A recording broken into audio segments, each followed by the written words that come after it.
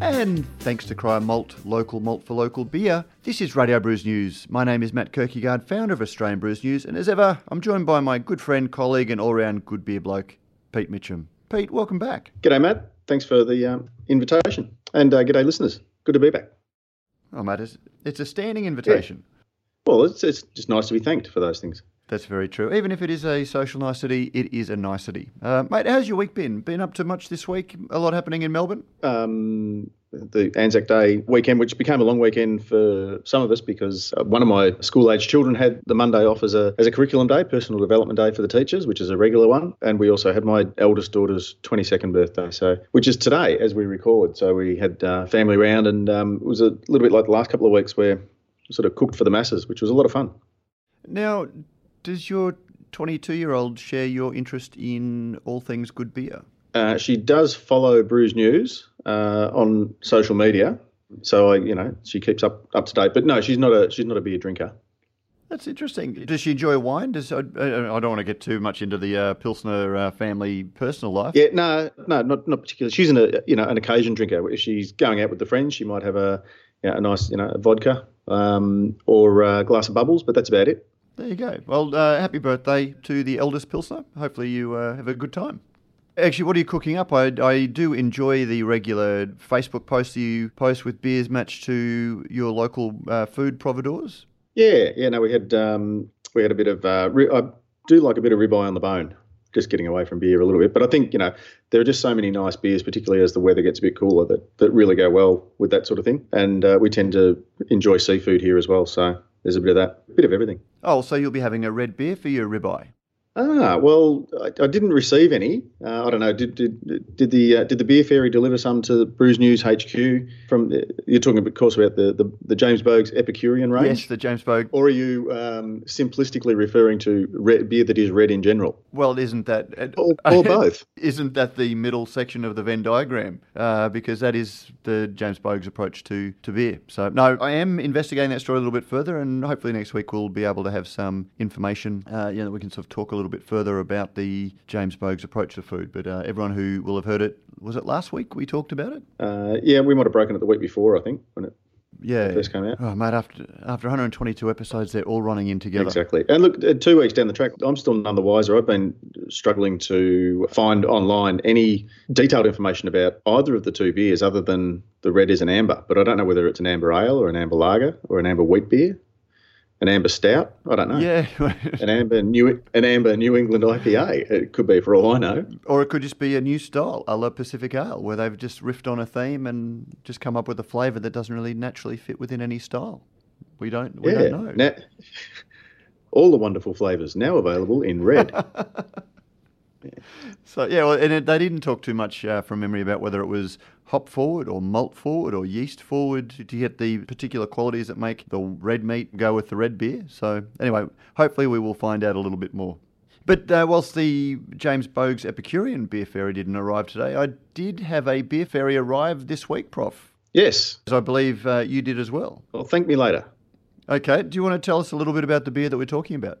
I got a call from Sam Fuss, who has been a guest on Brews News a couple of times, I think, and just a great all-round beer person. I think most people who have been around the traps long enough will have been, in the very nicest possible way, exposed to Sam Fuss and her great work. So, Little Creatures originally, she was the head brewer at a couple of brew pubs in Melbourne early on in the craft beer renaissance. And then went on to True South, where she was for quite a while, the head brewer there, and most recently at Young Henry's up in Newtown. So she has got together with a couple of other blokes in Marrickville to create filter brewing with a PH and XPA. Sorry, Sam. And so she gave me a call during the week and said, flick us your address and I'll like to send you some beer, and can you give me Matt's address and I'll send him some beer as well. So she did. Mate, that was nice to send it to both of us for a change. So we both got to try the free samples. Maybe she listens to Brews News. Maybe she does. Mate, we didn't get a chance to get Sam on because I did want to dig a little bit deeper into it because the beer was delightful. It was just a really, really nicely balanced. XPA is a style that's been developing a little bit recently that still doesn't really have a firm stylistic description. It sits somewhere in the nether regions or nether world, that lost ground between American Pale Ales and India Pale Ales. Got a lot of hop action, probably a little bit more malt action, slightly paler. But again, beyond saying that, it really is, it's the constitution, it's the vibe of the thing for a style. Would you agree? Yeah, up to a point. This one's confusing me, I have to say, because I think... This beer or this style? A bit of both.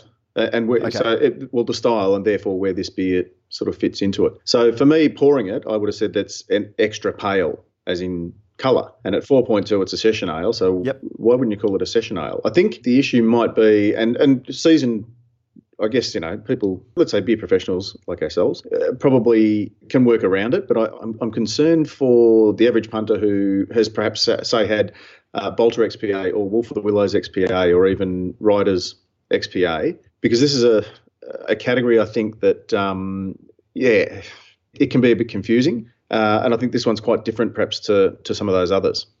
Yeah, I mean, look, to drink it, and it's funny because you're sort of talking about things other than, without drilling down and sort of going, well, I got kumquats and granite and stuff like that. It's reminiscent of an XPA in the Bolter style, but at 4.2%, you're going to be getting a lot less body coming through than Bolter, which I think from memory is 5 on the dot. And to me, it's a very, very similar beer, but just with that, everything is beautifully in balance, but everything's just turned down that extra little bit to get it within that 4.2% alcohol. But, I immediately recognised it as that flavour profile and the malt profile, and it had that, it wasn't a golden ale in the sense of, a James Squire's golden ale or some of the golden ales going round, but it was at the lower end of what I would regard an XPA to be. But it was just a delightful beer. Yeah. And as I say, I think the risk is that it gets confused with the XPAs that are playing in that space. That is, it's not an American pale. It's not big enough to be an IPA, but it's kind of IPA-ish, but it's not. It doesn't have the alcohol for the purists to recognise it as an IPA. So we'll call it XPA. Whereas some are, it's extra pale in colour. So I think it's a great style, and I think the whole X factor in terms of the marketing, I think at least gets people interested in, hang on, okay, so it's not an ale, not a lager, it's an XPA. I might give that a try. What did you think of the packaging? Well, again, this is all the stuff I wanted to speak to Sam about because it reminded me of Evel Knievel's leather suit. It had, lots of, I'm colourblind, but to me it was, white, blue and silver and, so very 1970s. And then it turned up in a styrofoam esky, the sort of thing that I used to take to the cricket when I was playing cricket in the under-11s, which was well and truly in the 70s. So I wasn't sure what look they were going for. Have I read that correctly? Well, for those playing along at home who aren't colourblind, the colours are in fact white, silver and blue. So I was right. So well done, Matt. Oh, there you go. So there you go. So it's not excluding, differently coloured, visually abled people, which is good.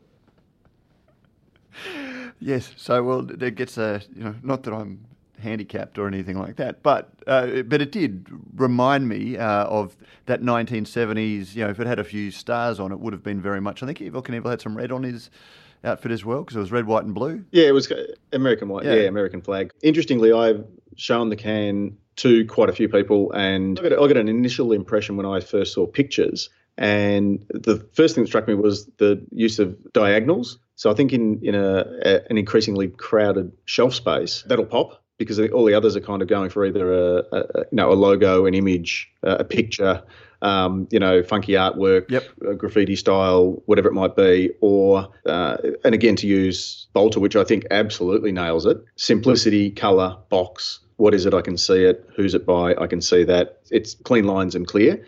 This one, the filter is on the diagonal, I think will probably catch the eye because I think it's probably the only one that's going for that. But getting back to the ones that I've shown it around to, because my initial impression was 1980s American supermarket brand lager. Spot on. Yep. And then reading the cover notes that came with it, they are intentionally going for that kind of retro sort of look. So I feel better about that is actually what they're trying to do, because I thought they might have missed the mark on that one initially, but they were doing it deliberately, so well done to them.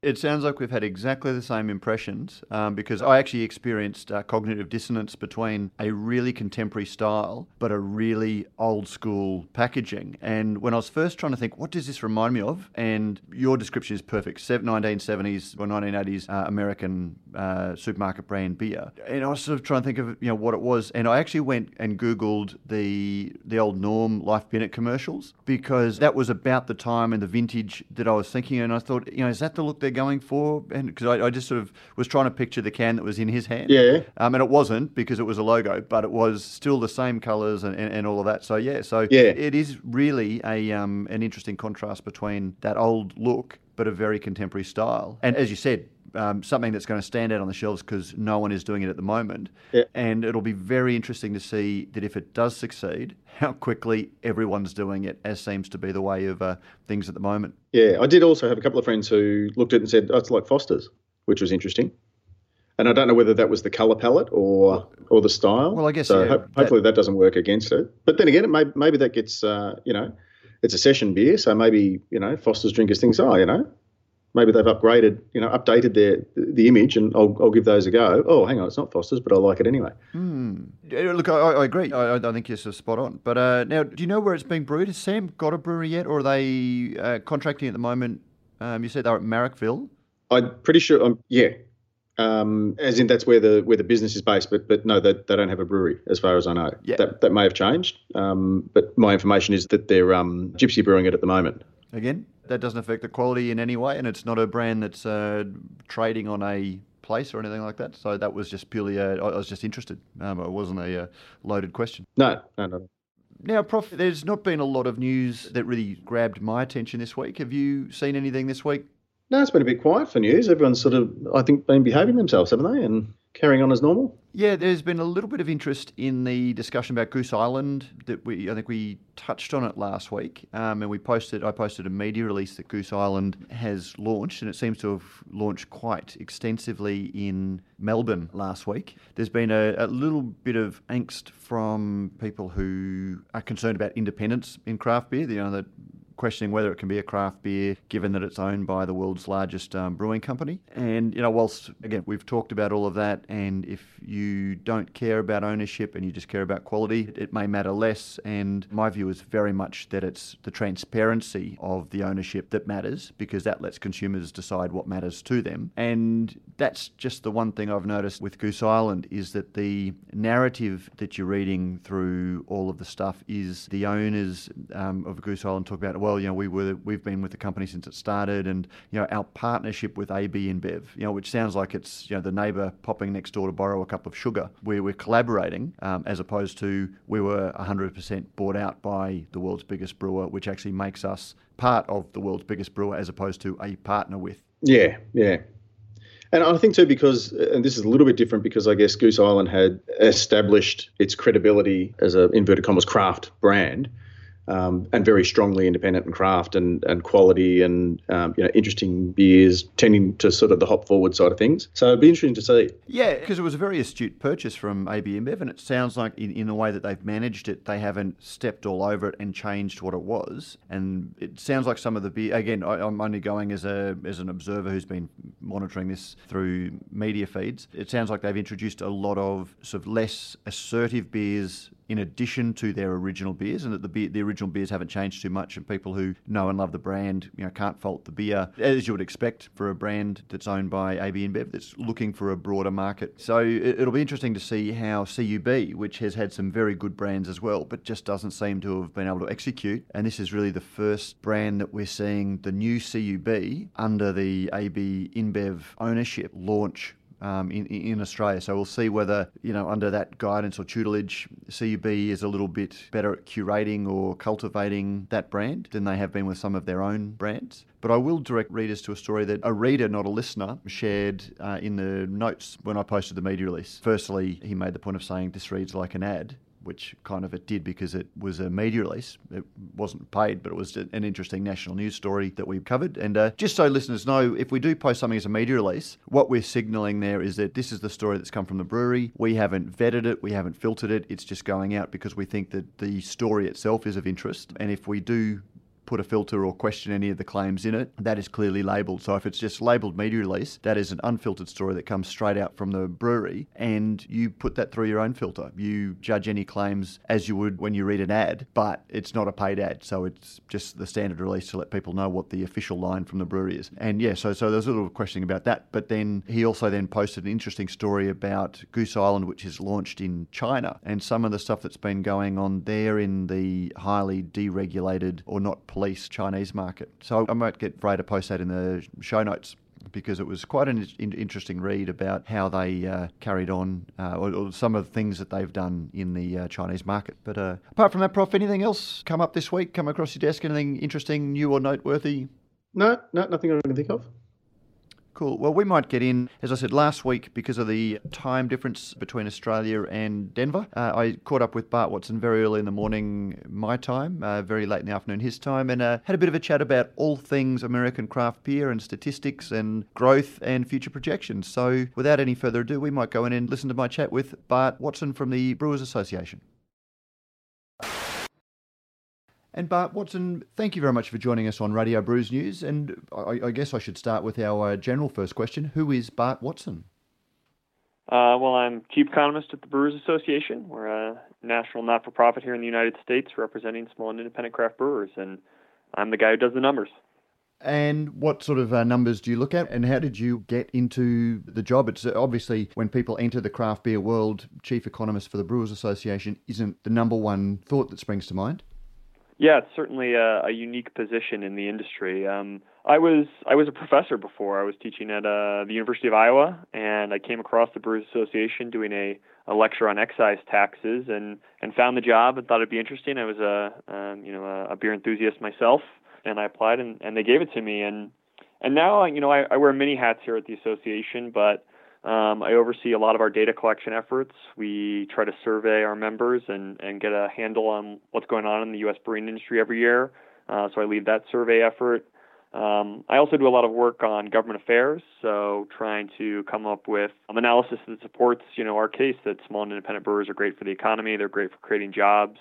So I do a lot of economic impact analysis and things like that, as well as just generally trying to help our members, with good data and make better business decisions. It's an interesting idea, because there is so much talk about the craft side of craft brewing, but having a chief economist and having that sort of business data really affirms that these are businesses, and it's a very important industry.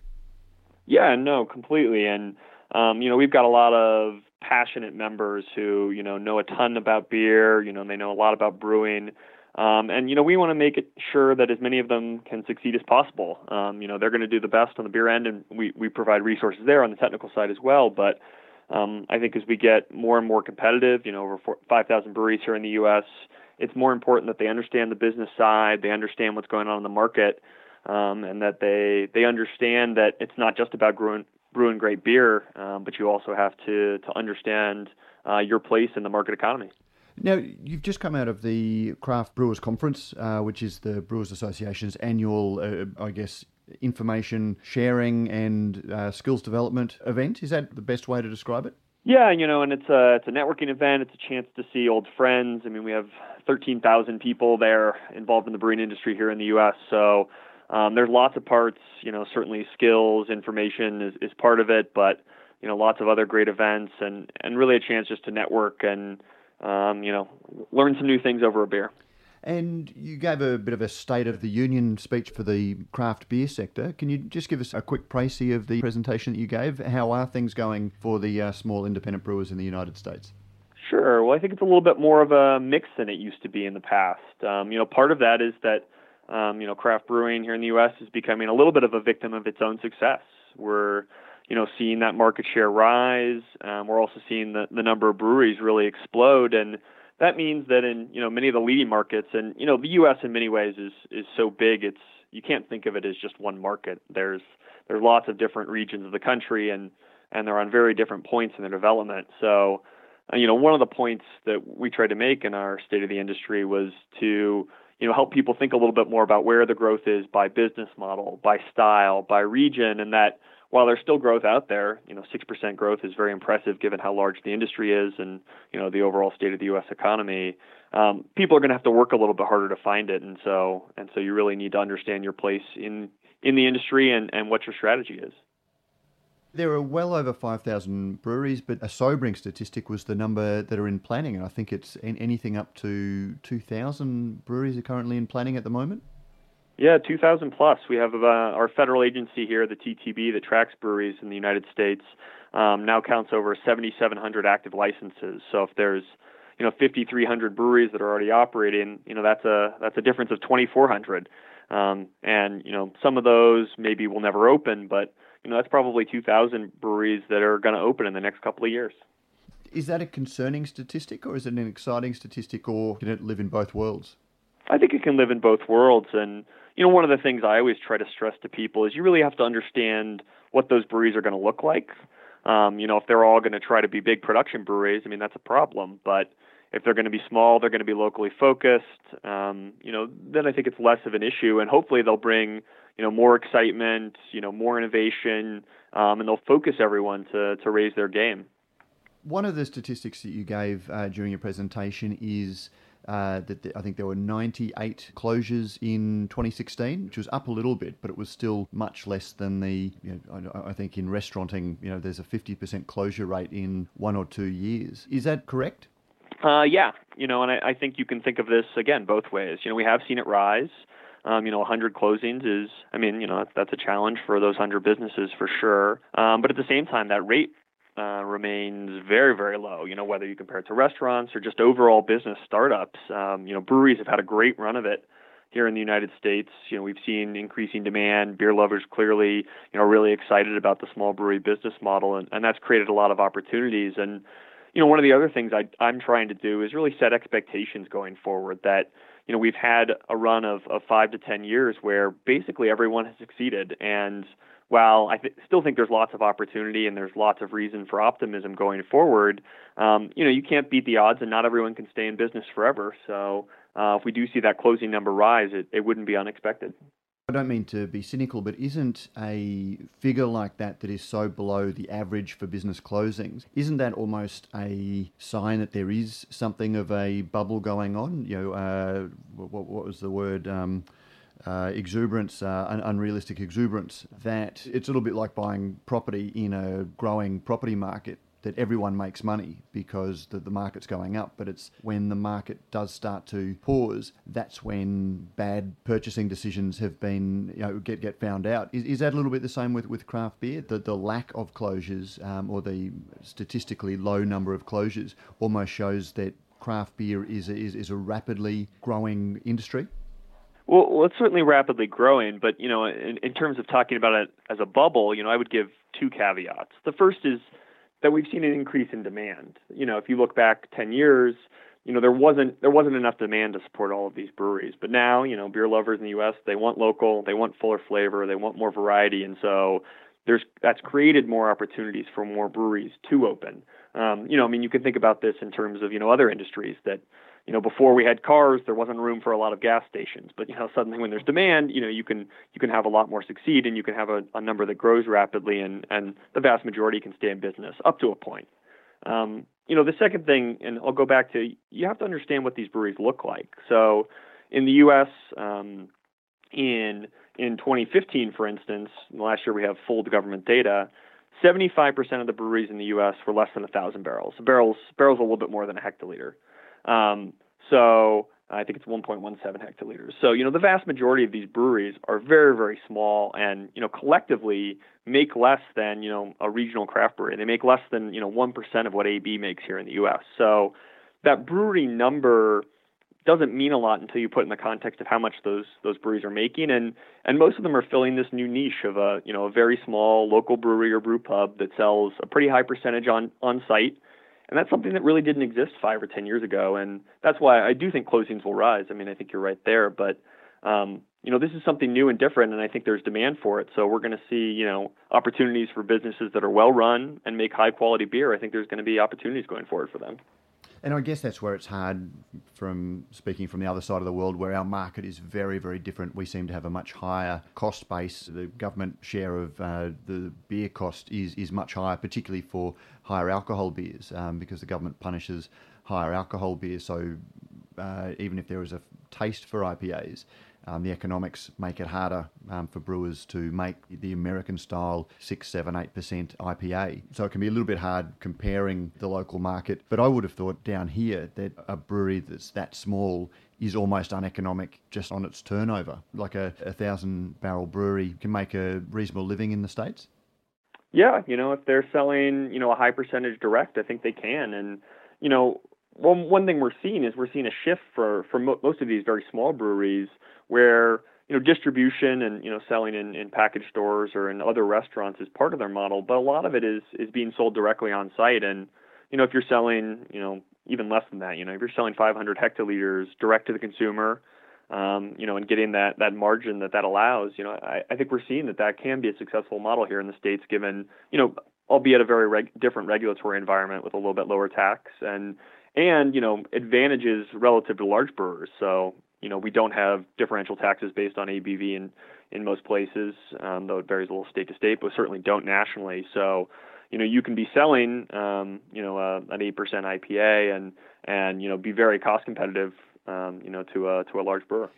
Is that putting pressure with the shift to cellar doors? Is that putting pressure on maybe the suburban bar or the neighbourhood bar? Are people moving from the more catch-all neighbourhood bar and going to the cellar door? And is that having an effect on the bar experience or the bar business model? Well, hopefully it's raising the experience because it's increasing competition and it's making bars try to replicate some of what's driving people to breweries, that you're going to have knowledgeable servers, you're going to have clean draft lines, you're going to have different beer styles there and not just lager and light lager. It may be creating a little bit of pressure on-premise businesses, but collectively all these breweries, when they're selling at the brewery, are still about 1% of the total U.S. beer business. So we're talking about some volume, but it's not a ton. And the last thing I would say is that it may also be increasing demand. So we actually have seen the percentage of draft sales in the U.S. go up a little bit in the last couple of years, and so it's possible that this is winning occasions back for beer, that we're seeing people, because there's now a space that they want to bring their family. It's not just a bar, but it's more of a community gathering space, that there's new opportunities and that we're bringing more people back into beer, which has been losing share in the U.S. relative to wine and spirits. What does the craft beer drinker in the United States look like? I look at the Australian market, and 2000 is roughly the watershed where craft beer started to take off. We saw a influx of breweries, and so anyone who's been, with the drinking age being 18 in Australia, anyone who has turned 18 since then is much more likely to be what I call a craft beer native. They've grown up in a craft beer world. Anyone who's over 40 is probably who did their formative drinking in the more mainstream world, maybe gradually getting into craft beer. But it seems to be very much a generational thing here. What's the typical craft beer drinker in the US like? Well, certainly, you do see it drawn more heavily from the younger generation, but that's true of all beer in the US as well. So, 21 to 34-year-olds are a big chunk of craft consumption. But, we do see it becoming more diverse. If you look back 10 or 15 years, it was, very heavily concentrated in 21 to 34-year-olds, typically a little bit higher socioeconomic status, so a little bit wealthier, a little bit more educated, a lot of white males. And we've seen that, while I think that still holds to a certain extent, that the demographics have really started to diversify. One of the stats I was most excited to see recently is that young women, 21 to 34-year-olds, now over-index in craft as well. So they're drinking more than a percentage of their population, which I realize is kind of economist speak. But basically what it means is that group is moving into craft, and hopefully, as we see more breweries around the country. 80% of the people in the U.S. now live within 10 miles of a brewery. We'll see those demographics broaden as well, because people have a brewery in their community. They have a chance to go. They have a chance to try these beers, and that will, continue to diversify all the people who are drinking from small breweries. Is that driving the Brewers Association's recent announcement you're going to crack down on sexist and inappropriate beer naming and labelling? Well, I think there are many reasons for that. Obviously what we do is driven by our board of directors, which is made up of brewery members, and I think it's something they wanted to do. And I should be clear, what the Brewers Association is doing isn't telling breweries you can't put whatever you want on your labels. It's that we're not going to support that at our events. So if you win a medal at an event that the Brewers Association runs, World Beer Cup or GABF, you can't use our intellectual property on a label that an outside board deems as offensive. So, but yeah, one of the things we're trying to do is we're trying to invite people to this great party. We think, craft has a lot going for it, that small and independent brewers are doing a lot of exciting things. And we think one of the best ways to support them is to help encourage people to, invite them in the right way. And that if we do things to, make this a more inclusive movement, that more people will want to join, and in the end, our members can sell more beer. There's been a lot of talk about the small breweries or the independent breweries being bought out by the big traditional brewers. In Australia, we haven't seen so much of that. We've seen one or two purchases, but there seems to be a lot more what I call professional investment money, and that's people who, large net worth individuals who see craft beer as being a good place to put their money, and investment businesses, venture capital firms wanting to either start or invest heavily in breweries. Is that something that you're seeing a lot of in the US? We have, though it certainly has slowed down a little bit as the growth rates have slowed. If you go back 2 or 3 years ago when growth rates were in the high teens, I think a lot of people viewed it as a great investment. Not to mention that it's a fun industry to be involved in. And we have seen that slow a little bit as, it's gotten more crowded, as more people have made these investments. So, as investment rushes in, that normally means the returns are going to be lower. But yeah, it has become a part of the brewing landscape. And, I think to a certain extent will be going forward just because, it's now such a large industry that, it can attract real investment. Where does the Brewers Association stand? I know that you've got a very strong definition around what independent means to be a member of the Brewers Association. Where does a brewery that, for example, is owned or substantially owned by a venture capital firm fit in to the model of independence? Sure. And I should be clear that, we don't require that to be a member. We require that to be a voting member and to be included in our data set, since part of what we're trying to do is we're trying to tell the story of independent breweries. And so, we need to cleanly show, how independent breweries are doing in the market relative to non-independent. And, that's what we do every day. We try to go to bat for independent brewers to do things that they wouldn't be able to do individually, collectively. And so, we don't hide the fact that, our numbers are, measuring independent breweries in the marketplace. We do have, events, and our board of directors, voting members are only independent breweries. So, we welcome the participation of acquired breweries in our membership. Many of them continue to participate, come to some of our events, work with us on things that improve the condition of beer in the U.S., draft beer quality, things like that.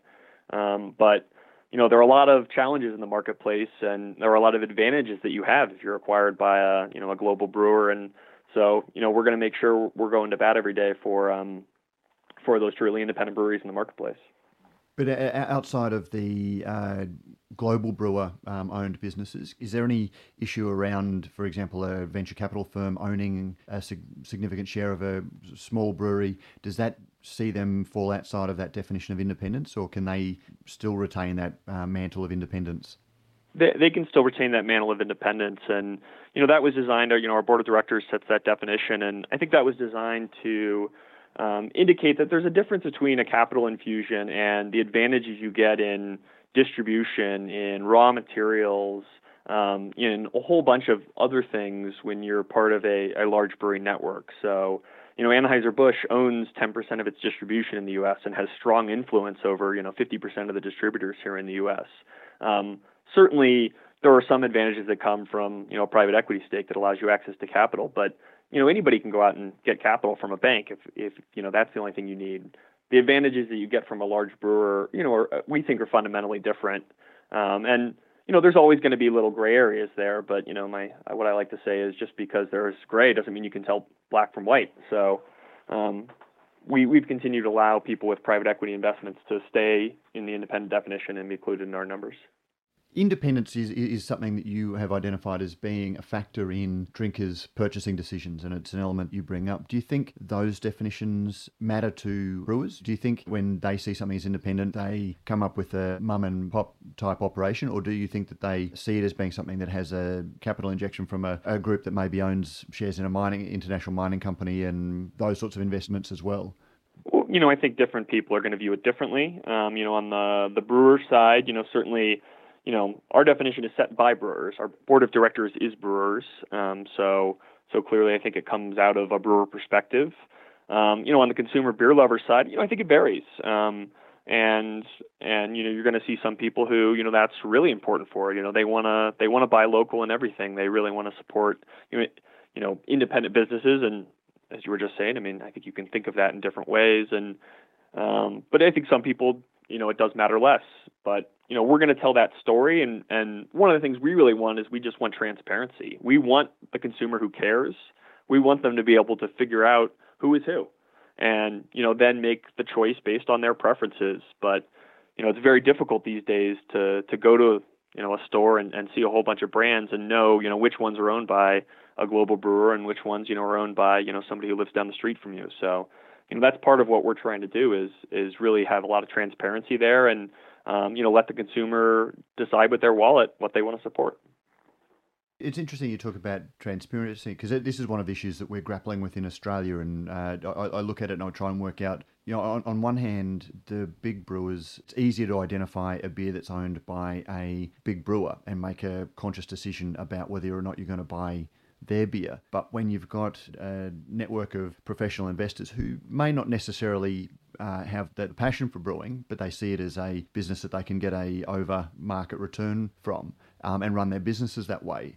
Sometimes I wonder whether they are less transparent because they do have the patina of being a small independent brewery, and secondly, whether their interests in growing the culture around beer are the same as a business that has its entire business built in beer. I think those are valid concerns, and, that's certainly a part of the conversation around ownership that's going on in the U.S. But, it's also worth keeping in mind that 99% of the breweries in the country don't have investments that look anything like that. That, again, for the vast majority of breweries, this isn't a question of do they have a stake from AB or do they have a stake from private equity, but that they're owned by friends and family and bank loans and, all the things that typically fund small businesses. So, I do think that there are things that, some beer lovers, may have valid concerns there, but it really is a very small percentage of the businesses in the U.S. And so, while you want to talk about it, it's not something that affects the vast majority of businesses. During your presentation at the Craft Brewers Conference, you said that the overall beer market was flat and domestic brewers declined by 2% last year, but that craft beer grew. And you gave that, I believe, as an example of brewers caring about independence in making their purchasing decisions. Does the Brewers Association have any other evidence to support that brewers care about independence?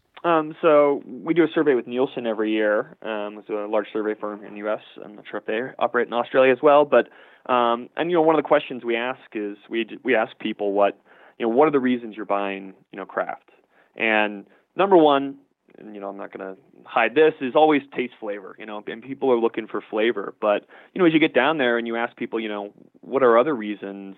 60% of people say small and independent factors into their purchase decision. Now, it's probably, again, not the first thing. They're walking up and they want a delicious beer, they want an IPA, so on and so forth. But, I do think we see a lot of people who they want to, purchase more than just, a brand. They want to purchase what's behind that. They want to support their community. If you phrase the question differently and you ask about local is also a high priority for a lot of beer drinkers, and it's much more important for craft beer drinkers than beer drinkers, and for beer drinkers than for wine and spirits drinkers. So, I think that's a part of what's been driving this. Taste and flavor is number one, but, people want to support businesses that are going to give back to their community, that are going to be involved, that, they can go and they can talk and meet the brewer. And that's certainly part of the value proposition that craft brings. And, if it's only about, flavor and price point, in the long run, small brewers are going to lose to large brewers that can do it at bigger scale. And the fact that we continue to see, even with large brewer brands in the marketplace, we continue to see the market shift towards small brewers, I think backs up that there is a certain percentage of people that they care about. I mean, that's why we see farmers markets growing. That's why we see all sorts of, small local businesses growing. And we're seeing a shift back in manufacturing away from consolidation in a lot of artisanal industries. Farmers markets are a great example. I'm not sure whether it's the same in the States, but farmers markets sprung up. People loved the idea of them. And then suddenly you saw a whole lot of other, inverted commas, farmers markets spring up where people were going to the regular markets, buying it, putting on a straw hat and selling it, not saying I'm a farmer, but giving every appearance that they're a farmer. So the consumer who wants to feel that they're buying from a farmer gets that feeling, even though they're not really.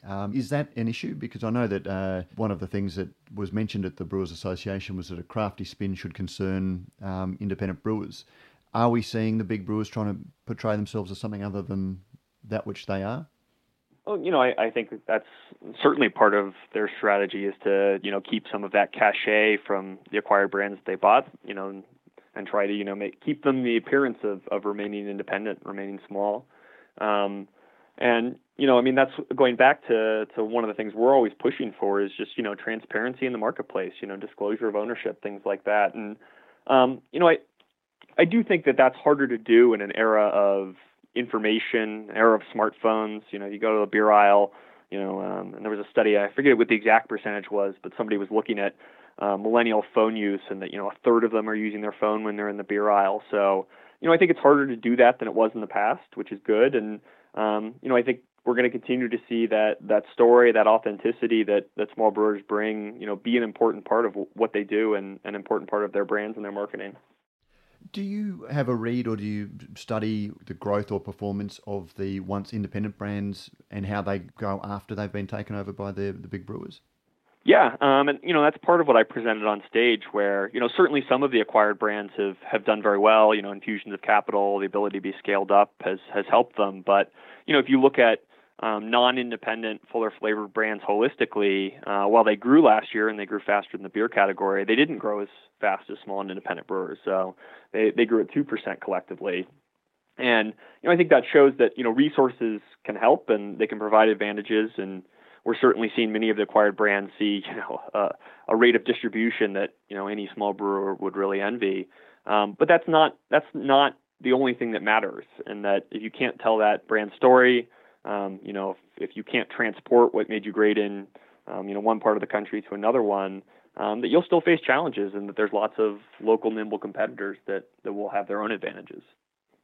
One of the things that goes hand in hand with consumers wanting small and local is that's the current fashion. Mm-hmm. If you went back a generation, people actually liked the reassurance that came with large and industrial because it was consistent, it was the same. Is there a risk that what we're seeing now is faddish or fashionable and it can just as easily wash back to the other side of the pendulum swing? Yes. I think frankly, yes. And we do see big, cycles in this over time. I think small brewers have a couple of things going for them now. The advantages of digital technology mean that, even small producers can hit quality and consistency at a very high level. So that they can gain some of those advantages of industrial scale that used to only be available to a few brewers at smaller level. I do think we've seen an evolution there too, where maybe it will swing back again, but I think it's going to be a slower swing back than before. The millennial generation, which is the largest consumer product generation of all time here in the U.S., they're bigger than the baby boomers. Clearly that's a part of who they are. And while the next generation may think very differently, I don't see that going away anytime soon. So, to answer your question, yeah, in the long run, in 20 or 30 years, I certainly think we could see this big wave that we've seen, really help small brewers rise, recede. But I don't think it's going to happen anytime soon. And I think small brewers do have a lot of advantages that small local producers didn't have in the past that will make them more able to compete going forward, even if we see, support for local start to recede. But just to finish up, and this is a bit of a tough question to ask, if you were to say there was one great threat and one great opportunity over all others facing craft brewers, what would they be? Well, I think the threat is pretty clear that, we're seeing both distribution and retail get crowded. And, for those operators, the large brewers offer a tempting alternative where you can have one-stop shopping. And so that their ability to, close off distribution and retail through scale is certainly always a worry for small brewers.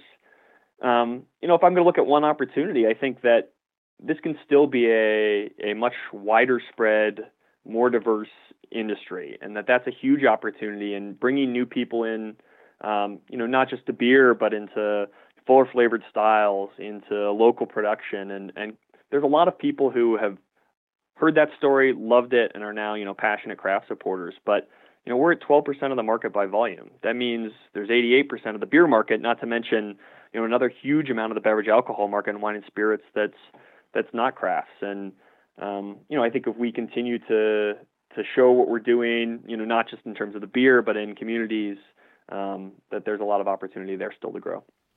Terrific. Bart Watson, Chief Economist for the Brewers Association. Thank you very much for joining us on Radio Brews News. Wonderful. Thank you for having me.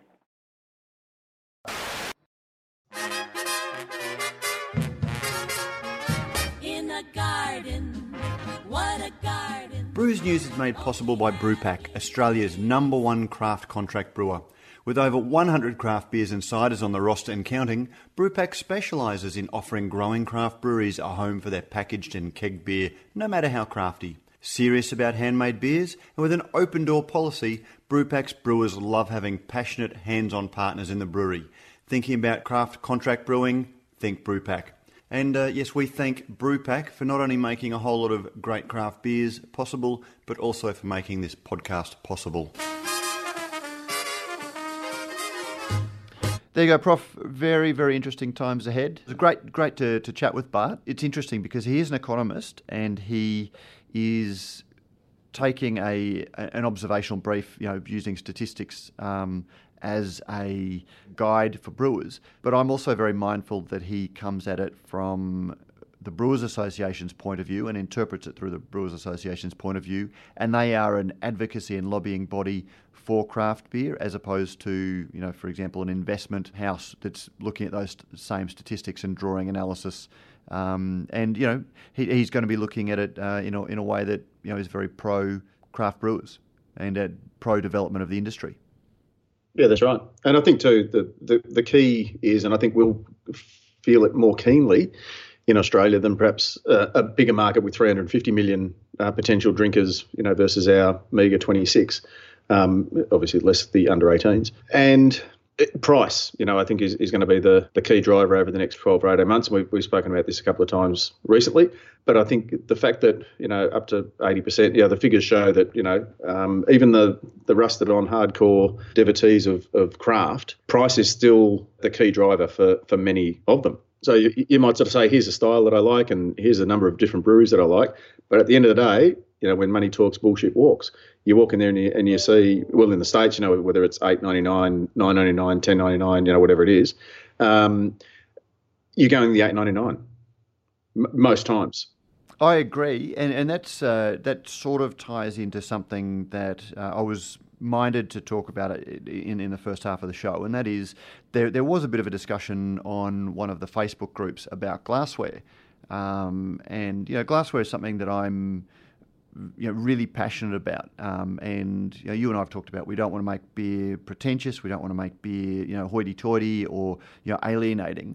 But at the same time, if you do want to, particularly if you're in a venue, if you do want to justify charging a higher price for craft beer, the experience needs to be a more valuable or a more distinctive experience. That's coming back to your point about there is a lot of price pressure. If venues want to charge a premium price for a premium product, I really don't see how you can do that and serve it in a standard pot glass, because why would a customer feel in any way positive about buying that more expensive product when the service and all of the theatre and experience around it is the same as a mainstream lager?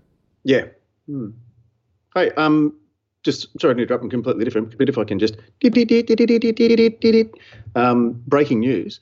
No, I've just actually had a discussion. I actually just heard a message sound in the background. Yeah, there you go. No, I've just had a link. I was speaking with my brother-in-law yesterday who works at the University of Melbourne, here in Melbourne, and he was sort of saying, oh, look, have you heard about the new brewing course that's being offered at Melbourne University? And I said, no, I haven't. So he's just flicked me through Paul Holgate from Holgate Brewery and Natasha, his wife, who coincidentally met in the chemistry lab at Melbourne University, are now both going back there and doing, an introduction to beer styles in the Faculty of Veterinary and Agricultural Sciences. Covers a fair bit of beer making and drinking territory with help from Paul and Natasha. Paul has been a guest lecturer in the highly popular beer theory and craft subjects, which teach a range of skills to would-be beer makers. There you go.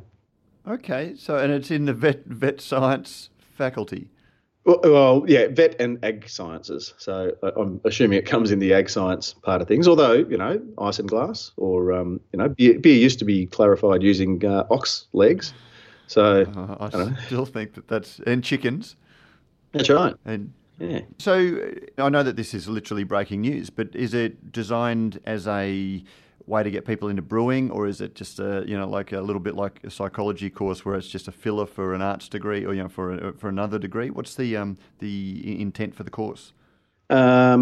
Quote from this is the subject coordinator, Dr. Charles Pagel, who's a lecturer in veterinary and agricultural sciences and an avid home brewer himself, says the study of craft brewing fits well with the university subjects in winemaking and viticulture. Breadth subjects allow students to learn something they're interested in from outside the core disciplines of their degree. So many of the students I've spoken to are interested in the recent rise of the craft brewing movement and are keen to learn more about brewing and even to get their hands dirty and have a go themselves. So I think it also involves visiting Holgate for perhaps some hands-on brewing as well. Okay. It doesn't sound like it's just going to exactly address the craft brewing skill shortage. Sounds like it's a little bit of interest to just increase general awareness of beer and brewing processes. Is that your read? Yeah, just reading on further, students will learn the skills to brew good quality beer with additional lectures in biochemistry, agriculture, sustainability and marketing. Okay. Sounds like a very interesting general purpose course. Yeah, so look, it might be worth getting Paul on to see, how that, fairly obvious, you've got an alumni who is now a brewer and the current lecturer who's an avid home brewer. And I think the other connection is that Paul and Natasha's daughter is at the university as well. Cool. I'll get you to flick that through so we can pop those details in the show notes as well. Yeah. And thanks to my brother-in-law, Chris, for flicking that through as promised. And just while we're talking about skills, funnily enough, skills is one of the discussion panels that we're going to be hosting during Good Beer Week in the Cryer Malt Trade Hub at Beer Deluxe, Fed Square, Wednesday the 17th of May. You and I are going to be getting the band back together in the same room, and following on the success of last year's discussion panels, we're back making beer a conversation, Prof. Yeah, the Cryer Malt Brewers Lounge upstairs at Beer Deluxe at Fed Square there. And look, a heap of fun last year. It'd be great to get a full house because, as I say, the guests are interesting, as are the discussion topics. And it's a great opportunity, I guess, to just sort of, it's something you can kind of, wander into, do a seminar, pop down the stairs if you want to, buy your own beer. If you want to stay up with us, you can stay up, have a beer. But it's fairly sort of, what is it? I think it's a Banjo Patterson to get in, and you get beers for free. So what's not to love? Well, exactly. And whilst it's called the Trade Hub, it's for anyone with interest in beer, basically, because we are talking about the three issues we're talking about are sustainability. The loose theme of the whole three sessions is sustainability. One is actual sustainability and running a sustainable brew house that keeps in with the craft beer philosophy. The second one is sustainability from the point of view of making sure that we've got the skills, with 400 plus breweries and depending on who you listen to, between 50 and 100 in planning, where are we going to get the skills to make sure all of those are producing top quality beer? And the third one is sustainability. And are we... the future of craft. Yeah. Are we facing a coming beer apocalypse? Too many breweries or too much volume? Is price going to undermine too many people? We've got a really awesome panel of guests, without saying any are more important than others. I guess the ones that people might most be interested in hearing from. We've got Ken Grossman, who's the CEO of Sierra Nevada, Peter Fielding, who's the chair of the Craft Beer Industry Association. We've got Bill Savage, who is the lead brewer of the barrel aging program at Goose Island, which is a very au courant, given our discussion today. We've got Rob Greenaway, the Secretary of the Institute of Brewing and Distilling, who's on the skills panel. So we've got a fantastic panel of people coming along. As you said, it is $10. We will have beers from Goose Island and Sierra Nevada, amongst others. So you won't have an empty glass while you're listening to some of the best conversation taking place in craft beer. You can find out more and buy tickets on the Good Beer Week program, as well as if you head along to the Brews News Facebook page, which you should like us already. If you listen to the show, head along to the Brews News Facebook page and you'll find information about the panel and links to buying tickets. So there we go. That was a nice little house ad. Yeah.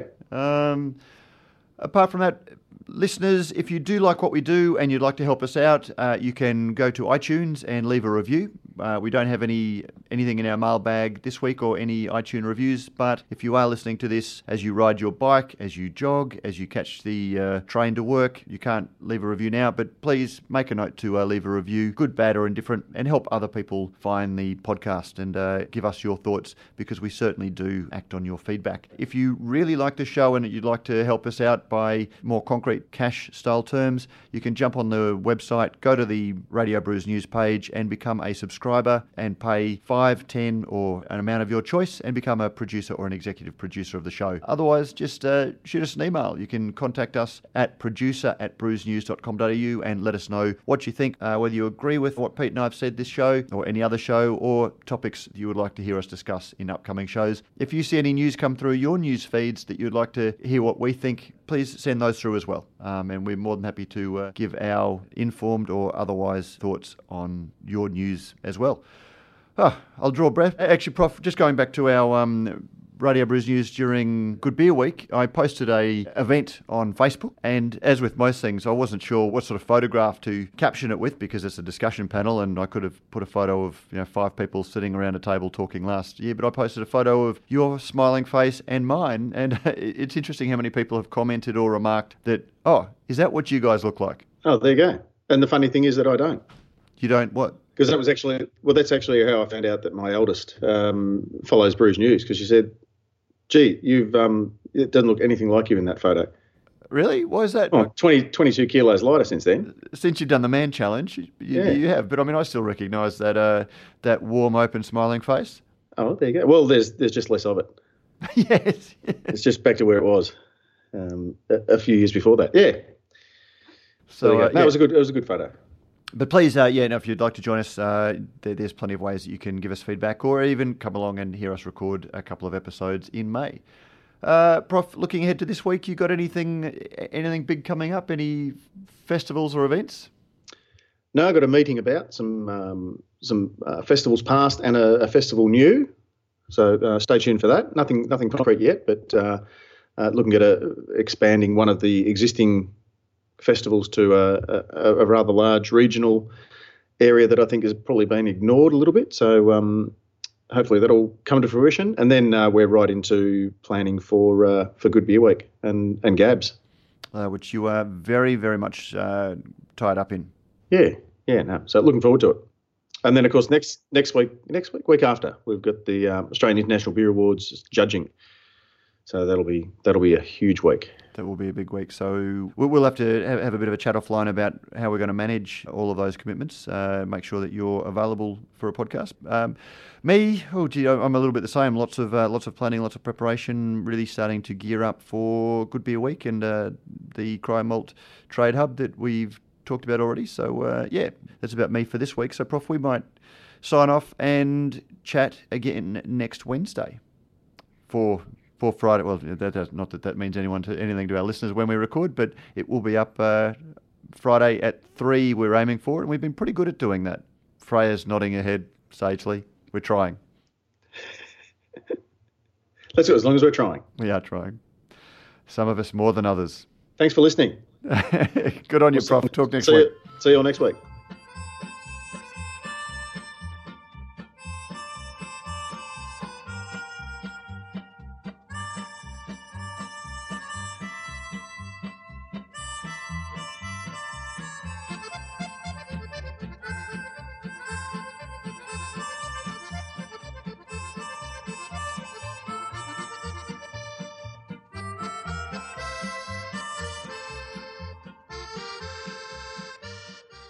And we're out.